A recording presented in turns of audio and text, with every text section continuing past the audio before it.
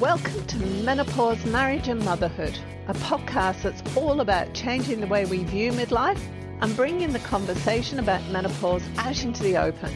Each week we share stories, experiences and inspiration. We talk to experts on how to best navigate this time of life and find out how other people have not only survived but thrived through this time. I'm your host, Karen O'Connor. Hello and welcome. I'm here today with Herschel Petticord III. What a fabulous name. He's also known as Buzz, and he's the founder and CEO of In Control Medical, the leading company enhancing female pelvic floor health. Herschel worked for many years in the medical device industry, initially designing the InTone to solve the incontinence problem. And you've established yourself as a leader in the space. Welcome, Herschel, by the way. Thank you. Buzz. Welcome, Buzz. I've been doing a bit of research. You've kind of gone into all sorts of things because you've done in-home heart health equipment and now you're doing the pelvic floor equipment. Tell me a little bit about yourself and how you got to where you are, because that's like, it's a medical device background that you've got, is it? Yeah? Roughly 42 years of medical devices in the U.S. And what made you do that? That's quite specialized. My whole career has been medical devices, and I worked for other companies for a long time, and I would come up with ideas for products, and then we would develop them, and then the company would make a lot of money. And then it occurred to me one day, why am I doing this for somebody else? So I had an idea for an in-home patient monitor that would take a patient's heart rate, blood pressure, oxygen saturation, temperature, weight, and glucose in about 3 minutes, and then transmit it to a local home nursing agency where they were monitoring those vital signs. And then they could base their visits to the patients based on the patient's welfare, rather than Ethel in the back room that put together a schedule. And we were able to reduce rehospitalizations by about 72% nationwide. And a little company called Honeywell came along one day and came in my office and said, "We like your company. How much?" And so I gave them what I thought was a ridiculous number. And they said, "Okay." And which goes to prove you should never be the ones to give the number. Let them give the number. So anyway, 90 days later, they wired the money in, and suddenly I was unemployed for the first time in my life. And so I went to visit my mother and father in Mississippi, and they're both college professors. And my mother says, "Well, if you're so smart, why don't you come up with something that'll keep me from having to give up 4 or 5 times a night to go to the bathroom?" I said, "Okay." So I went down in my basement, fired up my laptop, and Googled female urinary incontinence. And boy, I had no idea it was such a big issue. There's just in the US, 60 million women that have to deal with one or more types of urinary incontinence. So I spent 18, 20 months researching, talking to physicians, and that's where I first heard of mesh surgery. Looked at medications. Medications have a lot of side effects and they don't work very well. So, but in analyzing the physiology and anatomy, urinary incontinence and bowel incontinence is primarily a muscle issue. A stress incontinence is where you have weak pelvic floor muscles, and the urethra passes through those muscles. So normally, if you were going to cough or laugh or sneeze, you clench those muscles and it stops the flow and you have your sneeze. But if your muscles are very weak, then you can't clamp down and urine leaks. Or if you're a runner or a jump roper or on a trampoline, you're going to leak. So the pelvic floor muscles act like a basket in the pelvic floor that hold everything up. And the stronger they are, then you don't have your incontinence, you don't have prolapse, you avoid a lot of things. So the pelvic floor is very important.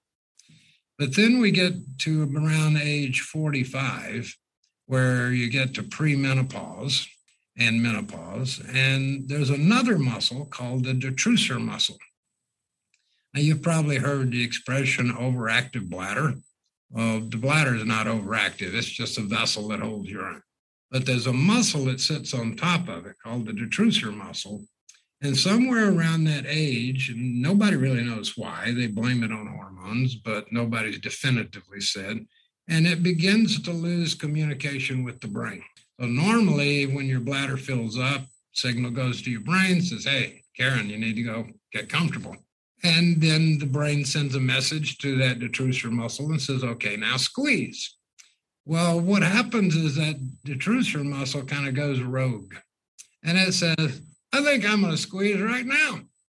Well, you're driving down the interstate 75 miles an hour, or you're doing a presentation in front of a board of directors, or you're a nurse in an ER, a teacher in a classroom, and it decides, Karen, we're going to go now, okay? And you go, oh my God. Well, it's not a little drop or two, it empties the bladder. So that's called urge. I got this sudden urge, I gotta go. And that's what happens during the night when you're sleeping. It says, hey, why don't we get up and go to the bathroom? I'm getting ready to squeeze. So that muscle you don't want to strengthen, you want to calm it. It doesn't hurt if you strengthen it, but you want to calm it down and say, relax, chill out. You know, we're going to be okay. That takes a little longer. Our device cures stress incontinence in about 4 weeks. It can take up to 60 days for urge incontinence, but we have a 93% success rate at solving incontinence, both urinary and fecal incontinence. So let me go back a couple of steps here. Do you have a medical background? So you're not a doctor. Where does all your knowledge come from? Well, I've worked for U.S. Surgical, Space Labs, which was a patient monitoring company, a lot of different medical companies. And I have a degree in anatomy and physiology. I was going to go to med school, but I spent my first year in college majoring in fraternity. And that's not really good to get into med school. I finally got my GPA up to 3.2, but you needed a 3.8 to get into med school. So I got a degree in anatomy and physiology and was freshly married, so I went to work. And you were always interested in devices to support people, to help people? Yes, because, we kept with the home ed company, I can't tell you how many people we kept out of nursing homes that were able to stay at home because we could monitor their welfare at home. And if they had a problem, the nursing agency sent somebody out to their house. So it worked real well. What's really cool, what's really striking me as you were telling me that story is your whole thing is to find a solution. So you look at what's going on and you go, well, there's a big gap here. We're doing things in a way that isn't efficient. It isn't proactive. It isn't kind to the patient necessarily. It's not actually moving anybody's life forward. What can I do to make a difference there? That seems to be reading between the lines where you come from with all this. Well, you try to shrink things down to the lowest common denominator. And when you look at the anatomy, you figure out pretty quickly, well, this is a muscle issue. So going back to the sling surgeries, to me, that was using a sledgehammer to kill a roach. I mean, you're trying to stretch muscles. Why not just strengthen them and be done with it? Well, because the physicians don't make a lot of money strengthening pelvic floors. They make a lot of money doing surgery. Let's just talk about the sling thing, because I only found out last year that the pelvic floor is actually like a hammock and it's attached at either end, or certainly at the front, to the pelvic bone. And so one of the issues I had that I didn't know till last year, and I've got 4 children, by the way, I didn't know that on the left-hand side, 3 of the strands had actually come away from the pelvic bone at the front, and that was part of my issue. Nobody had told me that. I didn't know.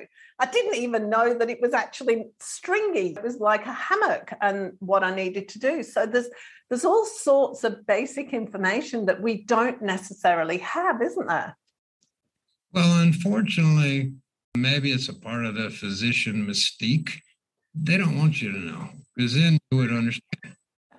Because you're not a physician, you're obviously not capable of understanding basic anatomy and physiology. So we're not going to talk to you about it. We're just going to do this mysterious magic and fix you up, and you'll come back and see us again. Unfortunately, some of those physicians lost a lot of patients during the sling stuff because they had to go back and take the sling out. Yeah, so you were talking about sling operations. What was that? What is that? Well, they called it sling surgery. It's basically a piece of tape, polypropylene tape, so plastic. And what they do is they go in and attach it inside through the top of the vagina, and they suture it in. They shrink, they pull the muscles together, shrink, put the plastic in, and then for a short period of time, your pelvic floor is stronger because they pull the muscle together instead of just strengthening it to begin with. Well, the problem is that material shrinks when it's put in a warm, wet environment. Most vaginas I've seen were warm and wet environments. Well, so when it shrinks 30 to 40%, it really pulls those muscles together, and that causes pain. Some women can't have intercourse anymore because it was so painful. And it's hard. If you keep the mesh in long enough, it will actually grow into the tissue, making its removal very difficult and very painful. But it was popular for a while because physicians told women, hey, we can bring in the OR one morning. We'll do this quick surgery. You'll be out the next day and your stress incontinence will be gone. It does nothing for urge incontinence, that detrusor muscle. So you might solve the stress briefly, but it's not going to stop that detrusor from saying, well, okay, you're not dribbling anymore, but I'm going to make you empty your whole bladder. So it was not a good idea to start with.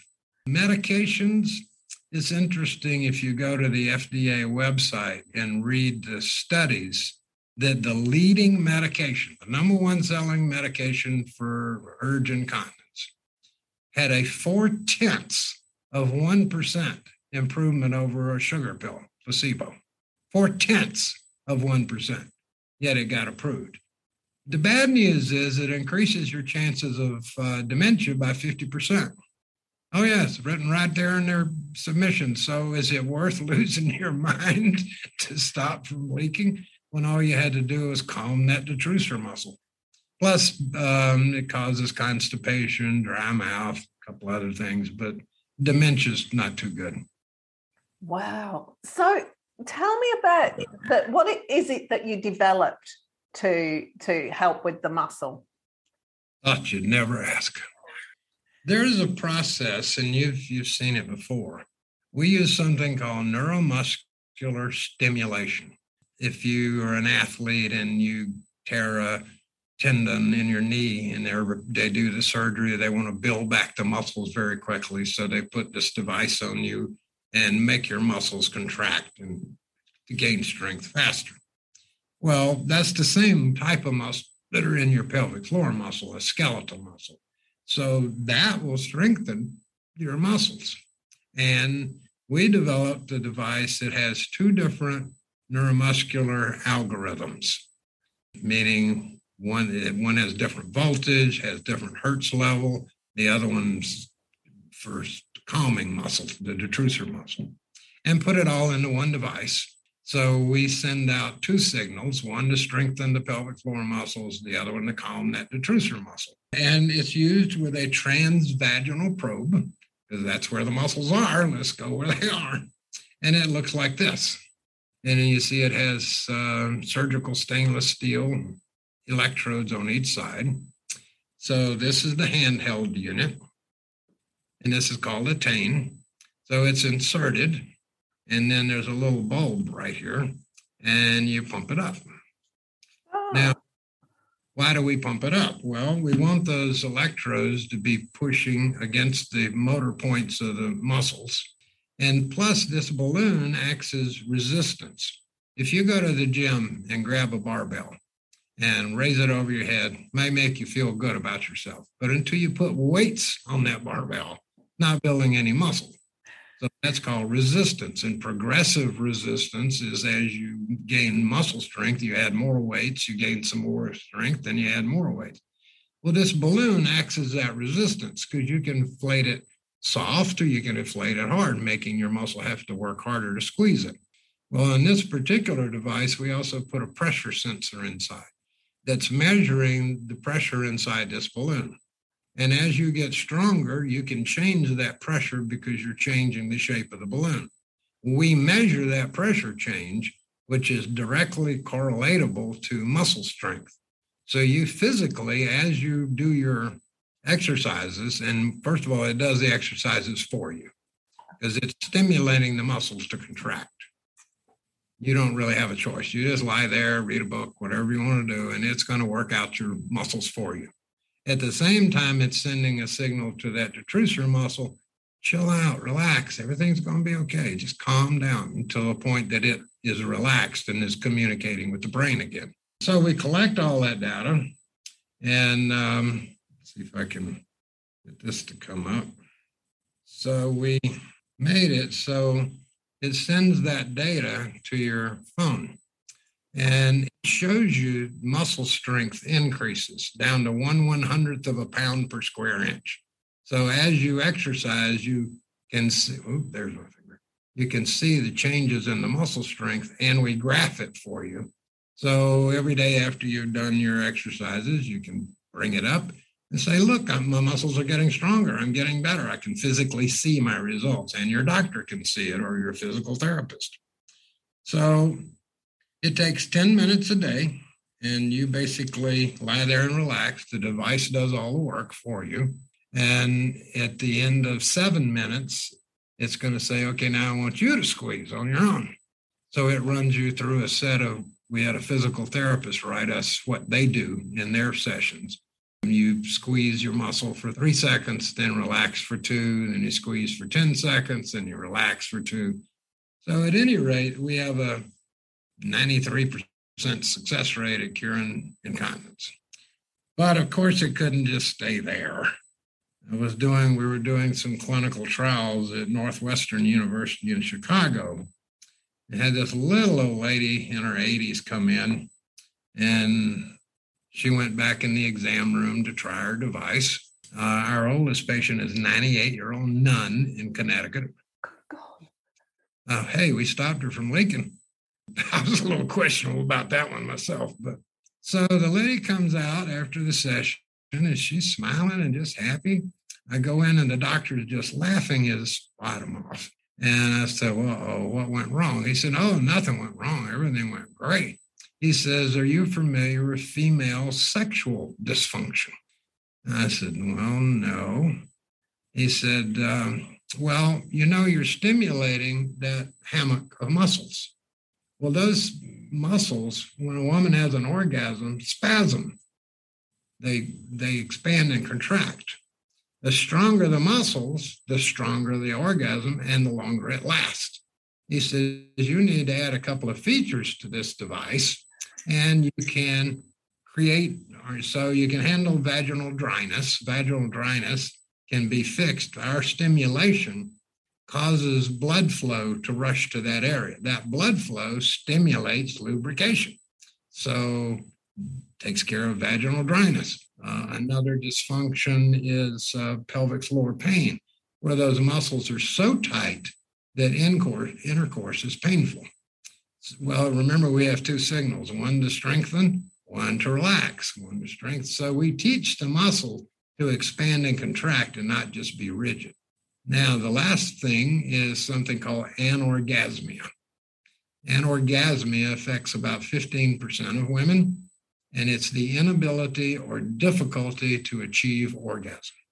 So we went back to research again and came up with another product that we named Intensity. Now, before I show it to you, it is not a sex toy. It is a medical device. It's made in the same factory that our incontinence devices are made, but it's designed to meet all of those qualifications. And it looks like this. So you say, oh, it's like a rabbit vibrator. No. It also has a pump on the bottom, and you can press the pump and it inflates to make sure those electrodes, again, are up against the muscle wall. And it provides the same active resistance. So we're strengthening the pelvic floor muscles, which lead to stronger orgasm, which also solves stress urinary incontinence. Well, most people think that your clitoris is only about this big, maybe an eighth. It's actually 5 to 6 inches long, but most of it is on the inside. And so it goes from the outside, inside, and then it splits and runs down each side of the vaginal vault. Well, we put a little vibrator right there. So when you inflate it, it pushes that vibrator up there where it splits. So now you're getting stimulation of the 5 to 6 inches on the inside, as well as a little nubbin on the outside. So what you end up with is an external vibration, internal vibration, plus your muscles are moving back and forth, simulating what happens in orgasm. And from what I understand, it works really, really well. So the two things have completely different results. The first one is purely for incontinence, and the second one is more for lubrication and to get get rid of the dryness and to strengthen us. But does it strengthen as well? Strengthens all the walls as well. So does the second one stop incontinence as well as? Yeah. So the Attain think of it this way, is 90% incontinence, but about 20% of women who use Attain, because again, we're simulating what happens during orgasm, also enjoy using the Attain. The Intensity is the reverse. It's more of, we're going to make you feel good about yourself and help solve anorgasmia and dryness, but we also cure stress incontinence. So the Attain cures stress and urge incontinence, and you get a little pleasure out of it. The Intensity is you get a whole lot of pleasure out of it, but it solves stress incontinence only. Right, okay. So with the first one, how does it give out the two different signals? One to stimulate the pelvic floor and the other one to chill out the other muscle, whose name I've got a complete blank on. How does that work? The detrusor muscle. Detrusor, okay. Yep. It's actually overactive bladder's correct name is detrusor instability. Oh, okay. So next time somebody tells you, I've got overactive bladder, you can say, no, you don't. You have detrusor instability. Right. They'll be impressed. So both signals are going out. One is a high level signal for strengthening. The other one is a low level for calming. And the device alternates those two. Oh. So I could go into all the milliseconds it uses to get up to the level that it wants to be. And then for 2 seconds, it's using the low frequency, then it drops off. There's a rest period, climbs back up again, and then does the low signal, drops off. So it literally is alternating back and forth between the strengthening and the calming. These are obviously only for women, aren't they? But how does it, because guys suffer from incontinence and leakage and everything. How does that work? Is that a male one? No, that's the same one. Is it? But it goes in a different place. Because it is a problem, isn't it, with prostate? That's the word. Most of the men who get incontinence they get it after removal of the prostate. Right. Usually for prostate cancer. But again, it's also a muscle issue.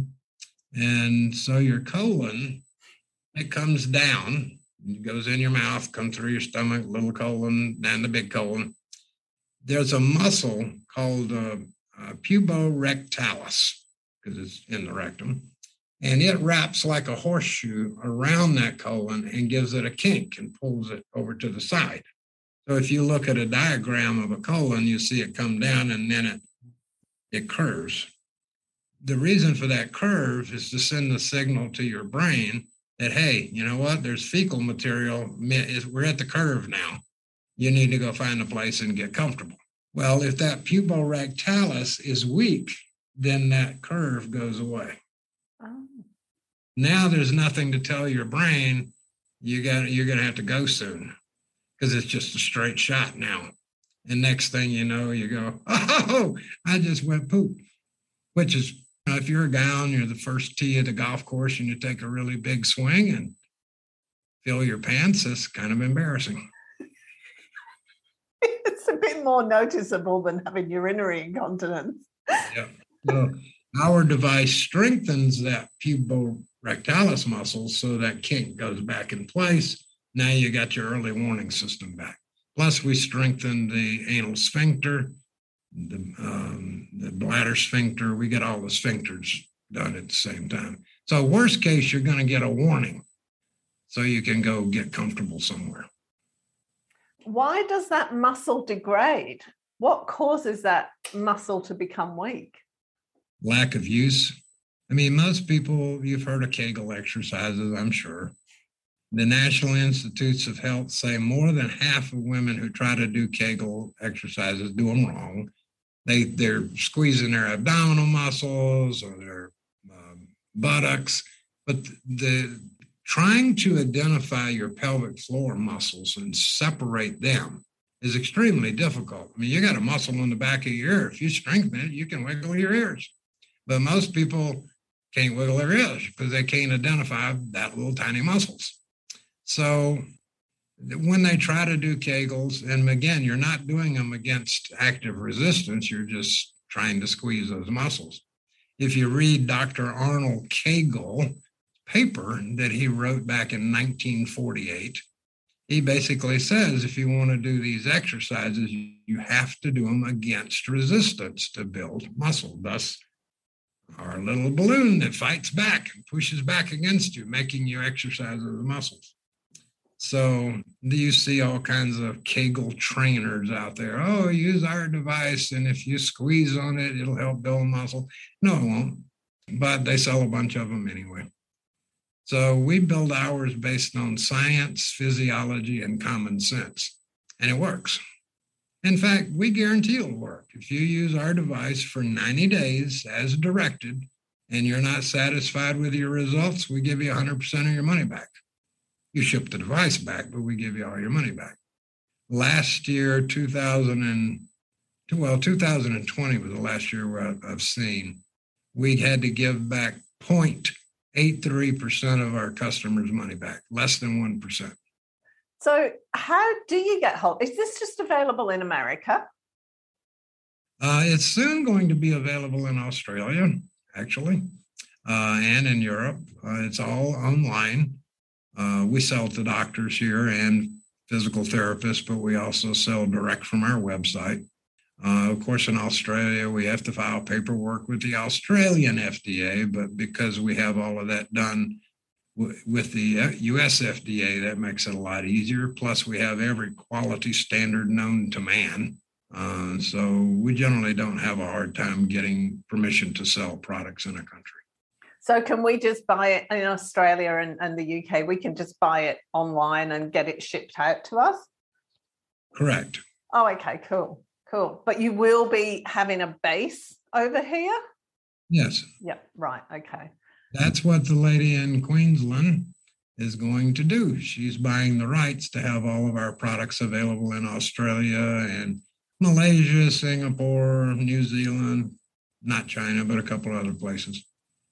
I think it's fantastic because when we were talking before we started recording, I had pelvic mesh removed a couple of years ago now and had to go and see a physiotherapist both before and after the operation to help with my pelvic floor. But it's still basically Kegel exercises, which I never do because I never remember. But something like that, why don't physiotherapists know about this already? It would make life so much easier. Well, in the US, they do, and they add it as a part of their treatment facility. You still keep your appointments because the first thing we ran into, the physiotherapist says, "Oh, you're trying to replace me." No, we're trying to augment what you do. So you still go see the physical therapist for your appointment. But during the time between that appointment and the next one, you're using our device at home, 10 lousy minutes a day, and you're getting strong between the visits. So by the time you're done, I mean, believe it or not, they actually have a vaginal weightlifting contest. I'm amazed at that myself. The world champion is actually a Russian woman who can, with her pelvic floor muscles, lift, 14 pounds? My mind's just gone off on a tangent that I really don't want to go public with. Mine does too, but I knew there was a world championship for vaginal weightlifting. That's the most bizarre thing I've ever heard. Hoping one of our clients someday wins. I won the world championship because of my Attain device. Well, there's an idea. But no, there's actually, if you go on YouTube, there's a video of this woman. Now she's dressed, she's got like a leotard on, but she inserts this egg-looking thing, and there's weights at the other end, and next thing you know, the weights come up off the table or off the ground. And I was like, maybe that should be part of the measurements at the, beginning and end of the treatment. Don't think that thought hadn't crossed my mind. No, it's we did sponsor the world champion ocean racing boat one year and won, but we haven't sponsored the weightlifting contest yet. It's interesting because, my pelvic floor is pretty good, all things considered, forceps delivery, 4 children and all the rest of it. But even so, I'm wary of doing things, high impact stuff, which I can't because I've got bad knees, but I'm wary of doing high impact stuff. And it would be nice to just not have that in the background. Yeah, and be nice to not have to worry about developing urge incontinence. But with 4 kids, you pretty much didn't stand a chance because gestation obviously stretches those muscles out and they don't just snap back. No. So, but in 4 weeks, we can make sure you can jump rope, run, whatever you want to do. Actually, that's because this would be fabulous. How would you use it after giving birth? Oh, we actually have this trial going at Northwestern again, where the 2 weeks after delivery, they're going on our device. And so far, it's almost not quite 2 years yet. None of the women have developed urinary incontinence because we strengthened those muscles right off the bat. And it's not painful or anything as soon as you give them birth? Not after 2 weeks after childbirth. Okay, yep. Because when the obstetrician delivered my eldest, it was a forceps delivery and he actually had his foot on the table to pull out my son. I should have gone for a Caesar. So they believe that that's where the original damage was done for me, was the forceps delivery and the fact that my pelvis was only in diameter 0.5 centimeter bigger than my son's head. So I had all sorts of neural damage and yeah, it was just really quite unpleasant. So there was a lot of pain and distress with that one. Would it help if you're pregnant? Can you use it when you're pregnant to help? No? Well, it's good. There are a lot of FDA rules that are archaic. There's never been any acknowledgement. So you've got this electrical current going on, right? Do you really want that? It's going to go into the baby too. So yeah. That for that reason, they say if you're pregnant. No. Yeah, fair enough. But before pregnancy, it might be the go because you will find it helps with delivery immensely. Now those muscles are strong enough when you say push, out the little rascal comes. Yeah, my second one, I was in labor, start to finish, 42 minutes. So I was induced after that because I thought there is no way I'm going to do that because I'm not going to go away from home. I want to be in a hospital. Induce me. Thank you. Exactly. So, but that was most, like I said, I've done swimming all my life. I've done horse riding all my life. So I was already quite. Horse riding. Yeah, it is. It is high impact. You're bouncing up and down on the horse. So all your internal organs are bouncing on those muscles, stretching them, which is why keeping those muscles strong prevents a lot of bad things from happening. Like, well, urinary incontinence is bad, but pelvic organ prolapse is a hell of a lot worse. So if you keep those muscles, tendons, everything strong, you're in good shape. You can ride all the horses you want. Do guys have the same problem with the pelvic floor as women? To a degree, but we don't have quite as many things to hold up like a uterus or ovaries, fallopian tubes. You've got more stuff down there. But men tend to have stress incontinence after prostate surgery. And yes, it does cure the problem. It's funny when I've talked to a lot of men, investors and stuff, and all the men have, well, I've got a guy friend that has that problem. I've never met a guy that had the problem, but he had a friend that had it. Why does removing the prostate impact men's pelvic floor strength? It's a very complicated and nerve-bound area where the prostate is. And sometimes surgeons aren't as careful as they could be when they're doing that surgery. That's why a lot of guys end up impotent afterwards because they clip the wrong nerve and then the pencil won't write anymore. I had to think of some way to say that nicely. At any rate, they also will clip the muscles sometimes. So this helps rebuild that muscle strength. It's a lot more complicated than you would think. It is, isn't it? I was just going back to that because where the pelvic floor muscles are attached to the pelvic bone and they come away like mine have, you've then got to strengthen up. So mine's missing on one side. There's some of the strands up just on the left side that have come away. So you've got to, I'm just thinking of it from a physio and an alignment point of view. Your pelvis is all going to be out of whack because you haven't got the muscles on one side that you have on the other. Can your body accommodate that? Can it adjust to help you? Yeah, it does to a degree. Yeah. But you're going to strengthen both sides one way or the other because both muscles are going to be contracting and relaxing. Right. Thank you so much. Is there anything else you want to talk about before we sign off? I think we've covered quite a bit of ground, Karen. I've really enjoyed this. It's been so much fun and so informative. I love my job talking to people because I just get to ask the questions that interest me. So I'd like to thank you for being as patient with me as you have, because I do tend to meander through conversations. Well, hopefully your listeners will gain something from it. And our job is or my personal goal is to create the standard of care. Why go to surgery or medication until you've tried something simple first and something that works? I don't understand that. And I hate pads and diapers.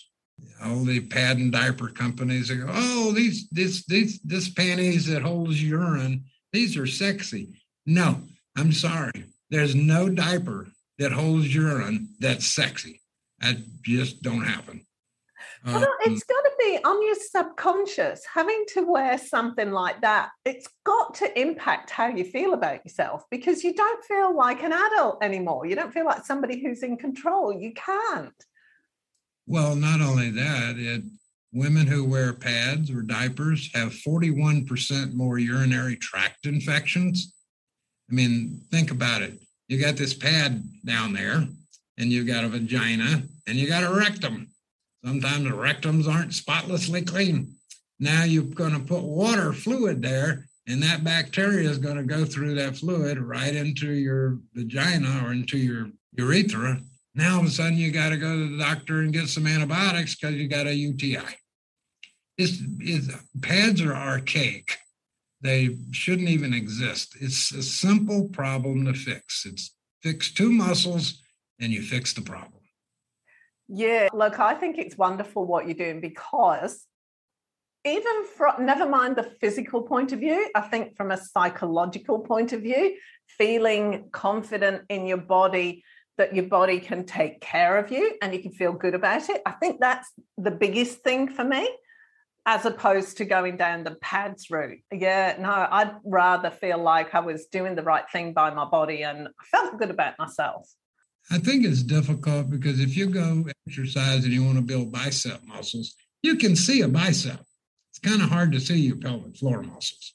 That's why we did send the thing to the cell phone. Now you can actually see the muscle strength increasing and see them getting stronger.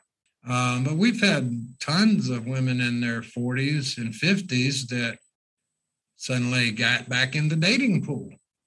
They're afraid to be intimate because they're afraid they might have an accident. So it affects a lot of women in a lot of different ways. My mother now has to get up maybe once or twice a week instead of 4 times a night. And she's 89. I hope she doesn't get any more illnesses because I'm running out of things to create. The reason I started the monitoring company is because her doctor was not watching her blood pressure. It was very high. So I created this monitor, put it on her, saved all the blood pressure readings for a month, printed it out, sent a copy to her doctor and said, just so you know, I know you're not treating my mother's blood pressure. Well, guess what? She got a call the next day. Come on in. We need to get you some blood pressure medication. Sometimes you got to give physicians a little nudge. Yeah, but it's a proactive solution as well. It's not just a sit back and do something to me, fix me kind of solution. It's going back to the same thing. It's more psychologically, it's more beneficial in a way, because you're not just getting somebody, you're doing it yourself. You're in control. Well, that's why, according again to the National Institutes of Health, this is for US, but 70% of women with urinary incontinence never tell their doctor about it because they're embarrassed by it. It makes sense. From the time you were 1 year old, your mom was, don't wet your pants, go in there to the bathroom, don't wet your pants. And now all of a sudden you're 40 and you're wetting your pants. So you want to fix that.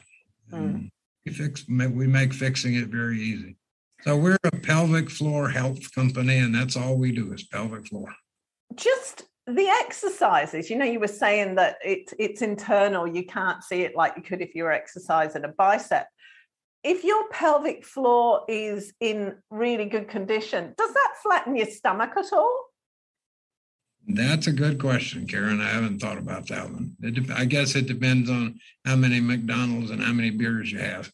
It'd be interesting though, wouldn't it? Because that whole group of muscles is interrelated. Like, does it actually make your lower stomach because once you reach a certain age, you've just got that lower stomach just kind of comes out a bit, but does it flatten it a bit? Does it bring all those muscles in? I don't know. There's a question for you. Well, the problem is the thing that makes the stomach have a little bulge is not really a muscle. It's just good old common fat. I can strengthen muscle, but I can't strengthen fat. Yeah, that's right. Thank you so much for today. I've really enjoyed it. I'd have to have as well. Ours is an interesting device. Not everybody focuses on the female pelvic floor. No, that's one of the reasons why I started the podcast, is because things like menopause, pelvic floor health, women's issues, a lot of it is still spoken about, whispered behind your hand in vague terms. I've got problems down there, that kind of thing. It's not actually openly discussed, which is ridiculous, because first and foremost, I want my daughters to understand what's going to be happening to their bodies as they get older. And I also want my sons to understand what's going to be happening to their partners as they get older, and not to hit menopause and midlife and wonder what the hell's going on and where's their wife gone, because this isn't the person they married, We need to educate ourselves more, and it's a natural process. It's interesting you were saying about the embarrassment of something. one of my relatives had a problem with their heart, and they were put on this medication. And when it came to it, they said to me, oh, yeah, I had problems. It gave me the runs. And I said, well, have you told the doctor? And they said, no, it's a bit embarrassing. I'm like, seriously, the doctor needs to know that you had really bad diarrhea for 3 weeks. There's nothing embarrassing about that. But an older person, they didn't want to talk about it. And I think it's important that we move beyond that, and we're human. It's nothing embarrassing about it. We're human. Let's take responsibility for who we are and what's going on. Exactly. And educate ourselves. I like knowledge. You give me knowledge so I know what to, I know what's going on and I know what to do with it. And I think that's the most important thing. Well, hopefully I bestowed a little bit today. Lots. It's been great. Thank you so much, Buzz. It's been an absolute joy and lovely to meet you. And a pleasure to meet you, and hopefully we'll speak again sometime. Thanks for joining us this week on Menopause, Marriage and Motherhood. Make sure you subscribe to the show on your favourite player, and while you're at it, we'd love you to leave us a rating on iTunes, or if you'd simply tell a friend about the show, that would be amazing too. Be sure to tune in next week for the next episode, and remember, if you're busy thinking about what you can't have, how on earth are you going to enjoy what you can have? See you next week.